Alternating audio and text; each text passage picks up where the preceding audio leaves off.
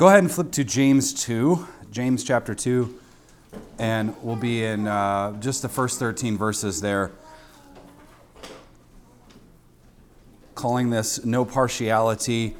James 2, 1 through 13. Let's pray, and then we'll just walk our way through the text. Our Father and God, we ask and pray with hope and eagerness that you would open our hearts to hear and apply that which your word proclaims this day. Help us to recall to mind each day that we are to be judged by the law of liberty, and this means we must be quick to make sure that we've lined up with it. Give us grace as we look to you. In Christ's name I pray. Amen.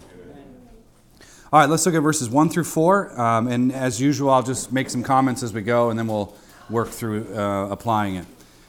Verse 1, My brethren, do not hold your faith in our glorious, that is the Shekinah glory, our glorious Lord Jesus Christ, with an attitude of personal favoritism. For if a man comes into your assembly, note that's the Greek word where we get synagogue. So if a man comes into your synagogue, your assembly, with a gold ring and dressed in fine clothes, and there also comes in a poor man in dirty clothes, the Greek word it means like shabby, torn clothes, and you pay special attention to the one who is wearing the fine clothes, and say, you sit here in a good place, and you say to the poor man, you stand over there, or sit down by my footstool. Have you not made distinctions? Or quite literally, have you not judged something separate among yourselves and become judges with evil motives? Or in the Greek, evil reasonings? Have you not reasoned evilly in your mind? So that's the scenario. Christian conduct, Christian behavior, it obviously takes center stage as James, of course, challenges his readers to follow God's law with a single-minded obedience. That's really the whole point of his letter, in large part. So notice in verse 1, Jesus is glorious. That's a clear reference to the Shekinah glory of God. Jesus is glorious, the glory of God in the flesh. James roots faith and obedience in this glory, and it's the glory that only belongs to Lord Jesus Christ. In the Greek, there are different ways of talking about a noun. Halagos would be the word in Greek, like from John chapter 1, verse 1. But here there is no definite article. It just means Lord Jesus Christ. In other words, don't you hold your faith in our glorious Lord Jesus Christ. He's asserting supremacy here. But for James, there's a type of faith that's dead, a type of faith that manifests itself in the issue of partiality, or what we call favoritism. Playing favorites is the idea here. The example here he uses is pretty obvious. It's rather pointed. There's a rich man and there's a poor man. And the two are in the assembly. And you should know, and I mentioned this already, that word assembly is synagogue. So presumably the early Christian church, remember James was probably written, I think it was written before Galatians, but there's debate on what was written first, but it was written very early. And the early Christians took this understanding of church over against ecclesia. Remember, Jesus used the word ecclesia. And the ecclesia is simply a more Greek or Hellenistic understanding of a political body, a local political body. And so in large part, those were the ideas that they were working with. But here's this very Jewish understanding of the church being like a synagogue. They're in a synagogue. And of course, we know that's where Paul went to proclaim the gospel. That's where the early Christians gathered. They were very interested in a synagogue model of what it means to have a Christian social order. So we'll come back to that in a little bit. So this church, there's apparently a trial situation, or it's a church worship situation. We don't actually know. Scholars are divided on the scenario that James is positing here. I tend to lead more towards this being a church trial situation because of the context of what we're dealing with. But I don't, there's just a division over that. We don't know. But what we know is if it is a trial situation, then we already know that the trial is already unfair. They're already showing favoritism toward the rich man. The poor man is told to either stand in the back or sit at the footstool, which would be a place of a servant or a slave, someone who is obviously in a position inferiority and those types of things. They're not sitting at the same level. Jewish law required you to sit at the same level. If you're going to be judged and adjudicated accordingly, there had to be a no respecter of persons. The passage Seth read, there was obviously in God's law partiality based on socioeconomic standards or race or whatever or title. Just because of you're the president doesn't mean you're above the law, which in our country you kind of are. But so it is. So there's a situation here. If this is a church trial, it's already unjust. They've already just walked in the door, and there's already injustice happening here. So the rich man, he gets special treatment. The poor man is treated like scum. They have quite literally divided the body of Christ. And so the division, though, is between profession and practice. We have a faith that professes equality in Christ, yet it establishes rank and wealth as practical means of differentiation. That type of faith is at odds with the Christian gospel.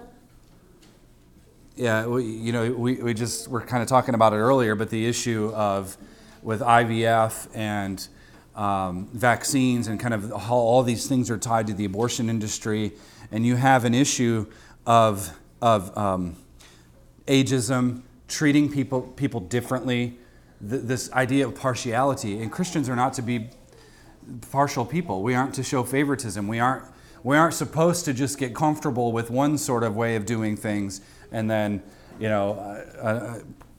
buck against the system when somebody tries to challenge you in that way. So in short, James is saying if your behavior, if your Christian conduct demonstrates partiality or favoritism, James says essentially that this person, the person who's doing that, is living more like the persecutors of the church than living like Jesus himself. So if you're going to name the name of Christ, the glory of Jesus Christ, you have to know that partiality is incompatible with that name. If you name the name of Christ, partiality is incompatible with that name. Look at verses 5 through 7. This is his theological argument. Listen, my beloved brethren, did not God choose the poor of this world to be rich in faith and heirs of the kingdom which he promised to those who love him? But you have dishonored the poor man. Is it not the rich who oppress you and personally drag you into court? The Greek word is actually, there's plural, the courts. Do they not blaspheme the fair name by which you have been called? So this is James's theological argumentation to deal with the problem. To start, God has chosen the poor to inherit the kingdom of God, which is basically exactly what Jesus said in the Sermon on the Mount or the Sermon on the Plain, which is Luke's version in Luke 6:20. He said, "Blessed are you who are poor, for yours is the kingdom of God." Luke's gospel spends a lot of time explaining how the poor are rich in faith. That theme is all throughout Luke's gospel. In the Old Testament, God showed special interest to the poor. Deuteronomy 15 is one example. Psalm 35:10, Proverbs 19:17. God clearly had an interest in the poor. And the poor were the focus of gospel proclamation because the poor essentially lacked the power and privilege, and thus they were unable to better their condition due to the oppression. You should know that the poor, we're talking about people who were literally dehumanized at all levels in Roman society. And actually, it's interesting because women were also treated in that same camp, by and large. So the gospel was for Jesus to say, "Blessed are the poor, because the kingdom of God is for you." There's something there. There's something there in the way God views things. Poor people suffered at the hands of systemic injustice in the Roman Empire. And the gospel, of course, we know deals with such things. They are economically poor, James says, but in Christ they are rich in faith. And so what's the warning? Don't misplace the glory. Verse 1, the glory is in Christ. Don't misplace the glory, which is what the rich can do quite easily. They put the glory in the wrong place. They put the glory in the riches. It's supposed to be in Christ. So James reminds the Christians that the rich, that is, the unbelieving world, a lot of times James is critiquing the rich as unbelievers. They oppress, They drag people into the courts, all the while the whole way blaspheming the name of Christ. And the rich, of course, they can afford to fight, while the poor can only suffer. But it is not so to be with those in Christ. You know what I think of, just off the top of my head here, I think of the injustice system, which we're going to talk about in a little bit, but we have situations where people who, for example, get a traffic ticket, their car is taken from them, and then they can't go to work, and so the fines keep adding up because of our injustice system. They just keep piling on interest rates, and suddenly you're what can you do but declare bankruptcy? What can you do but just give up and stop fighting? Those are the types of injustices that, how we can apply it today. But the irony here is that we're talking about the Christian assembly, that Christians are showing partiality. And Christians who show partiality are basically judging as the world judges, not as God does. And this is the throat punch moment of James. You are doing what the world does. And this is discordant, it's incongruent with Christian faith and practice. It doesn't add up. Christians do not play favorites. We don't take bribes. We want righteous judges in our nation who are not corrupted, who want to uphold the rule of law, and the law we want, of course, is God's law. But we don't want people who are in it to, please the lobbyists, see who can pay off the senators to pass these vaccine mandations. That's injustice. That is favoritism, and that is not the way the Christian gospel works. Look at verses 8 through 11. If, however, you are fulfilling the royal law, and literal translation of that in Greek, the king's law, or the law of our king, if you're fulfilling the royal law according to the scripture, you shall love your neighbor as yourself, you are doing well. But if you show partiality, you are committing sin and are convicted by the law as transgressors. For whoever keeps the whole law and yet stumbles in one point has become guilty of all. For he who said, do not commit adultery, also said, do not commit murder. Now, if you do not commit adultery, but do commit murder, you have become a transgressor of the law. So we have a theological argument. Now James quotes Scripture. James is giving us a scriptural argument here for his doctrine against partiality in the Church of Jesus. The royal law, the law of the king, is all about loving your neighbor as yourself. It's summed up in this command. That's just the way Jesus phrased it. It's the way Paul does in Galatians. How do you summarize the law? Love others. Love your neighbor. Love them lawfully. Treat them lawfully. Those types of things. So the law of God is the king's law. The king's law. And by showing partiality and favoritism, these Christians were, in a sense, they were breaking the commands of God. They were breaking the law of God by playing favorites. In other words, favoritism isn't loving your neighbor. Now they, however, might object to this by saying, look, it's not that big of a violation of the law of God. After all, I am a really good person and I keep the rest of the law. I vote pro-life. I do righteous things. I help crisis care pregnancy centers.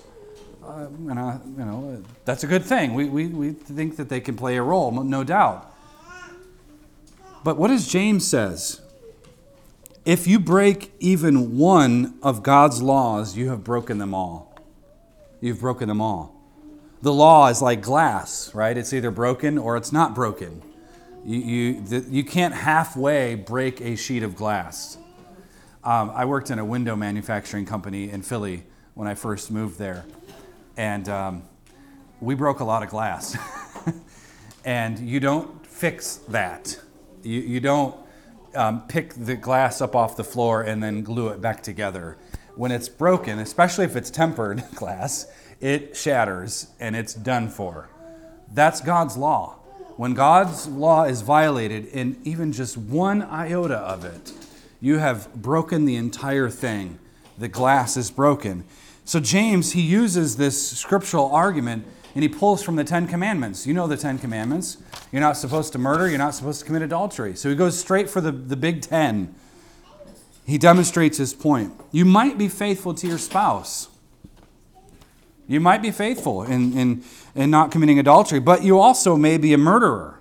That type of person is a lawbreaker. And when we show favoritism while we're denying justice to the poor, to the least of these, Christians are essentially, this is James's argument, Christians are essentially killing the man because they're piling on oppression. Why does he use adultery and murder? Because in this situation, you may be right and you might be the most faithful person, but the way you show favoritism and treat people, you're killing people. You're destroying their lives, which is what our current justice system does. It destroys people's lives. For the early church, they believed quite readily that Jesus was dead, but he's now alive, and he's very much alive in heaven, ruling and reigning. He's putting his enemies under his feet. And this king's law, the royal law, is less about answering questions on a test and more about love and compassion towards those who cannot help themselves. It's not about counting how many transgressions you have collected and then, of course, comparing it with how many righteous acts that you've accumulated over the years. That's Islam in a nutshell. You hope that it outweighs the other. It's about fellowship. It's about true faith. It's about an insistence on the gospel, which establishes everyone equally. Look at our final two verses, 12 and 13. James says, so speak and so act. Notice, speak and so act as those who are to be judged by the law of liberty, for judgment will be merciless to one who has shown no mercy. Mercy triumphs over, or rather boasts against, judgment. Here's the final appeal, friends. Speak and act. Speak and act. And given the arguments laid out, one should speak and act as a person who is going to be judged by the law of liberty in the future. This is a mind-blowing passage to me. You should act and you should speak as those who are going to stand before the living God. And you will be judged according to the law of liberty. The king's law will be placed before you, and you will have to answer to him. This is like I'll call it eschatological wokeness. There's a future plan where God reconciles all things, and part of that reconciliation is judgment, and that judgment will be placed before you. So live like that's true, because it is. Live like it's true. When we speak and we act in accordance to God's law, we are ensuring that our behavior is thus aligned with God. Jesus said this in Matthew 5:7, "Blessed are the merciful, for you will be shown mercy." He also said this in Matthew 7:2, "In the same way as you judge others, you will be judged, and with the measure you use, it will be measured to you." In other words, you reap what you sow, and God will always see to it that the reaping will match the sowing. That's the principle. Mercy triumphs over judgment, which is to say, by merciful acts, God's judgment is deterred. I mean, think about it. When we think of evangelism or teaching people the gospel, or wherever you are, whatever you're doing, that's an act of mercy towards the person you're talking about. The unbeliever doesn't know that, right? They don't know. But you standing before them and boldly sharing the gospel, it could be with a guy at work, who knows what the situation. That's an act of mercy. Mercy boasts against judgment. Mercy is much more preferable than judgment. So do that. Extend mercy to each other. When we exhibit God's judgment in all of our affairs of life, dispensing rather liberally things like mercy and justice, what God's word promises is that God is going to give it right back to us. He's going to give it. By the measure you use will be measured against you. So make sure the measuring spoon is the right one. Make sure it's right. Make sure the standard's right. The ruler that you use to judge others better be the same ruler that God has in his hands. Now, let's apply this. When we think about theonomy, God's law, theonomy and the application of God's law, many, of course, are prone to rush to things like the death penalty for the crimes committed. sort of a bad rap on theonomists because, you just want to kill people. Now, that is a biblical concept, and we do believe in the death penalty for certain things, of course. But many want to start immediately with the civil magistrate and his particular function, which is a biblical function, and we agree. We want the magistrate to be righteous, upholding God's law. We're right there. It's very important. But we need to keep in mind that God's law, of course, covers every area of life, including how we treat our brothers and sisters in day-to-day relations. This is a synagogue situation. James did not pull, Caesar Augustus the emperors, they do this and it's unjust. He's not talking out there. He's talking in here. This stuff in the church, in the synagogue. However, we can say this too. Before God's law gets out into the streets, God's law must be treasured in our hearts. And God's law is not treasured in the church here in America. It's not. Which means that we want a particular brand of theonomy. We want God's law, but we want the ethical nature of God's law before the application of God's law. Right? God's law has to be used correctly, has to be used right. So what is the brand of theonomy we're looking for? Well, this is it. We want a theonomy that's low, not high. We want a theonomy that's low, not high. We want God's law to be the defining characteristic of our actions and our relationships, what we say and what we do. He says, speak and act in light of the law of liberty. That's sanctification. That's what we should do. But like Jesus, who stooped low to redeem us, we want a particular version of God's law that has stooped just as low as the Savior who gave it to us. There are false applications of God's law, as exemplified here in James's scenario that he warns against. And then there are true applications of God's law, which require Holy Spirit implementation in the lives of its adherents. Without the Spirit of God, there's no freedom. Without the Spirit of God, there's no law of liberty. There's a connection here. But our theonomy must be low, and by that I simply mean it must be humble, it must be practical, and it must be manifestly other-centered. It must manifest itself in the lives of service towards other people. That's the theonomy we need. It has to be low. What do we mean by low? God's law cares deeply about those who suffer under the weight of man's law. Plain and simple. God's law cares deeply about those who suffer under the weight of humanism and humanist law, man's law. See, this connects to what James has already been hinting at, which we'll get to in the next section, of course, as the issue of a true faith and a live faith. What did the Westminster Confession say? A true and lively faith, and a false faith and a dead faith. Those are the things that are at play here. The basic issue is this. There is a faith that's dead. However, it's dead and it still tries to attach some veneer of justice to it. It still tries, right? It still, I have this theory that we should stop, all traffic stops should stop immediately. If I was president, let's stop pulling people over altogether. We could talk about the details later, but let's say we did something crazy like that, right? There are repercussions. Well, then what are police supposed to do? You can stand there and wait till we need you. God's law is low, it's humble, it's practical, it's other-centered. It seeks the benefit and mercy of people, and it cares about those who are oppressed. It cares about those who suffer under the weight of man's law. But it comes from a dead faith. Man's law comes from a dead faith, but they still try to call it justice. They still try to do something in the world. The people that James rebukes, they're part of the culture of the synagogue, the church. They're apparently Christian people. They name the name of Christ.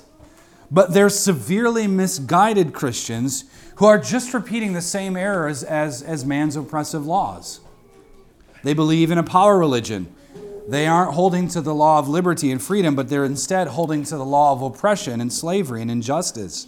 And for James, this behavior is ludicrous. It's ludicrous. Now, I'm going to tell you a secret. Don't tell anybody. But apparently James is a social justice warrior. Gasp, we can't be having any of that. Apparently James cares about justice in the synagogue. As we've seen already, God's law is a law of liberty. He's called it that already several times. And here he calls it the royal law, the king's law. And this is liberating because it puts us all on the same level of adjudication. It puts us all on the same level. Whether you're the president or a CEO of a multi-billion-dollar company or you sweep floors for a living, whatever you do, it puts all of us on the same level of adjudication. There's no favorites in God's law. There's no partiality. He judges us all the same. See, the rich can't boast, and they're thus brought low because their riches can't go with them to eternity. So what, you're a billionaire? You can't take it with you. They're brought low. And then we, of course, have the poor who are brought up. They're brought high because in Christ they are rich. See, the king's law, therefore, is the great equalizer. It's the great equalizer. It has no respect it's no respecter of persons. God's law is indiscriminate. It applies everywhere equally. But man's law is highly discriminate, right? It's not indiscriminate, it's discriminate. It applies everywhere differently. Who can pay, right? Who can pay? Who can hire the best lawyers? Who can get the best lobbyist in there in D.C. to write the best laws? What pharmaceutical company can we tap on shoulders to go and donate to Senator Pan in California, the guy who's really pushing these mandatory vaccinations? Like, who can we pay off these backdoor politics? That is injustice. And the sin of partiality is sin because of this differentiation. Now, partiality is obviously what characterizes our current injustice system. Men and women are locked in cages while taxpayers foot the bill, many because of nonviolent crimes related to possibly carrying around in a little baggie a plant. We have a corrupt court system from top to bottom. The Supreme Court is the de facto place where the buck stops. And our local courts, of course, they simply just toe the line. Well, whatever the Supreme Court says, we have to enforce. We call this judicial supremacy. I'm just doing my job is the same old refrain because of an overabundance of cowardice and a short supply of courage. Why are you pulling me over today, officer? I'm just doing my job. So you have no conscience? You have nothing that drives you towards justice and mercy? See, not many in the political arena have the conviction to stand for justice. And I'm going to say this. I'm going to argue that it's because the church is in the very same predicament. Cowardice Christians leads to cowardice out there. When Christians are cowards, politicians are cowards, legislators are cowards. When Christians give themselves over to cowardice, the world follows. The world follows. And James makes the theological and the scriptural argument here. God has chosen to set his love and his salvation on the poor because they're the ones who suffer injustice the most. And not only that, he argues, isn't it the rich, unbelieving world that oppresses you? Aren't they the ones who blaspheme the name of Christ that was given to you, the name that was stamped on you at your baptism? Aren't they the ones that blaspheme God? And while we're at it, James says, don't you realize that you yourselves are going to be judged by the royal law? So why wouldn't we seek justice? Why wouldn't we seek judgment properly? Why wouldn't we get it right here so that the world can figure out how to get it right? Why wouldn't you want mercy to triumph over justice, especially if you want that to be the case for yourselves? See, it's my conviction that the partiality that we see in our current injustice system stems from the sin of partiality taking place in our churches. And James saw the very same thing around him. That is a scathing indictment on whoever received this letter. Here's what you're doing in your churches. You're treating the rich man very well, and you're treating the poor like the scum of the universe. How do you expect the world to get it right when we can't get it right in here? If it's true that the synagogue, that is the church, is a social order that is meant to reflect God's kingdom, then it follows that our obedience to that order will infiltrate, disarm, and redirect the world's version of order. That's the logic. Why does Cross and Crown insist on so many things? You guys are just haters and talking about vaccines and abortion and IVF and what is wrong with you people? Well, we want to get it right in here. We want the church to be healthy, to be courageous, to be bold, not cowards who cower in fear of statist regimes. We don't want to kowtow to China. The Hong Kong church there they need our prayers, they need our help, they need to stand strong. They want justice. We want justice. See, the world longs for power, wishing to obtain it at any cost. And the reason is so that it can wield it at any cost. There is no governor on the pursuit of power. It doesn't get tapered off because, I just want to be nice. If you don't have the Holy Spirit, you don't have a governor. You're gone. Without the Spirit, there's no stopping to the madness. Men will grasp some more, wishing to have dominion over other men. Power and authority become this means to a villainous end, right? More and more authority, more and more power, more and more oppression, more and more laws. I think it was Chesterton who said, if we won't be governed by 10 commandments, we'll be governed by thousands. This is the lording it over that Jesus warned against. But Jesus, we know, gives us an entirely different ethic. We are not to judge like the world judges. We are not to esteem those who the world has rejected and reject those who God has esteemed. We're not looking to the world for how to exercise wisdom and discernment. This is folly. This is unloving towards your neighbor. This different ethic for living has everything to do with the nature and purpose of the gospel message. And I just have to say this because I know you've talked about this, Jordan, a bit too, but many Christians today, they are simply unable to see the connection between the gospel of the kingdom and things like justice and righteousness. And so you have people like MacArthur and other men who in a lot of ways I respect, but in another way, they don't see the connection. The gospel is just truncated down to this is how I get to heaven when I die. They don't see the fuller picture of the kingdom that speaks to matters of injustice. See, we get that the gospel message makes us right with God, but we fail to see the implication of that justification as it pertains to interpersonal relationships in society at large. We just don't see the connection. And the reality is this kingdom ethic is intended to permeate everything. We're supposed to see people as image bearers of God, worthy of our love and service, because that's what they are. We're supposed to extend mercy because in Christ, mercy has been extended to us. That's the ethic. There's simply no room in the church for favoritism or partiality. There's no room in the church for us being completely inept to give a solution and answers to the problems the world faces. But the way the church functions, by and large, you get it. You've seen it before. You can see that it's the case. Pastors who are treated like they're God's greatest gift to mankind. Elders and pastors who dictate and control. They hold the center of power and authority in the local church. That's where the buck stops with whatever they say. Membership is held tightly because if you don't sign this document, you're not a part of the kingdom, apparently. Those types of things. You've all seen it before. Thanks to pietism, we have this upper echelon of super Christians over there and us regular, stir-crazy abolitionist Christians over here.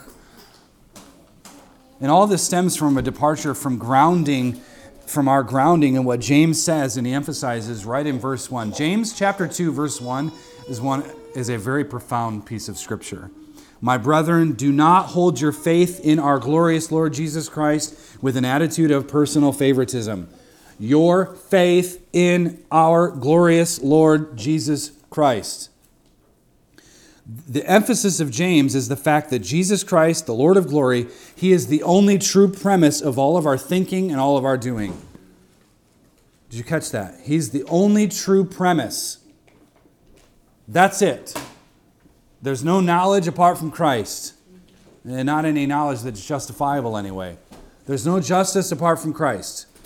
There's no glory to be had in the created order apart from Christ. That's the grounding. That's the starting point. When we depart from this grounding, when we walk away from this foundation, when we think that our faith is to be grounded in something other than Christ and His royal law, we will inevitably walk down the path of partiality. We'll be crippled by the fear of man, and thus will people please.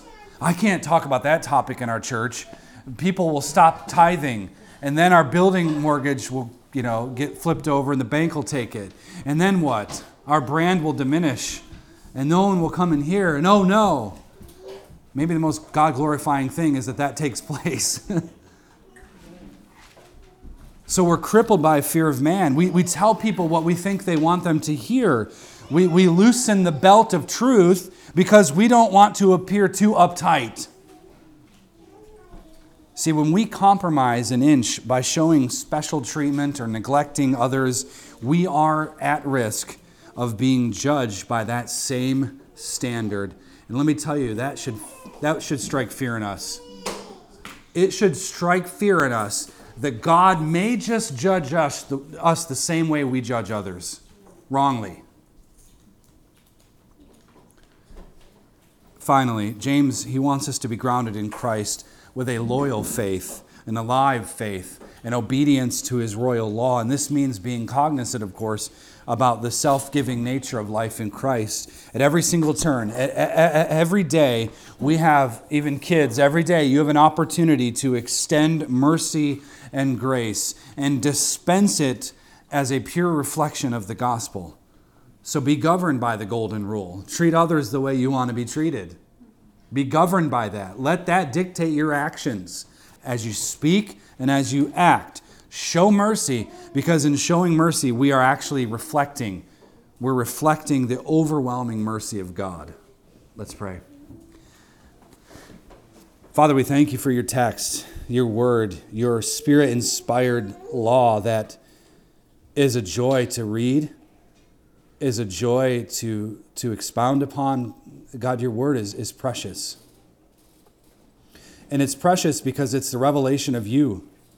You have sent Your Son, and Father, You and the Son have given us Your Spirit, and You have given us what we need for faith and godliness. So I pray, God, that we would speak and we would act in accordance to that.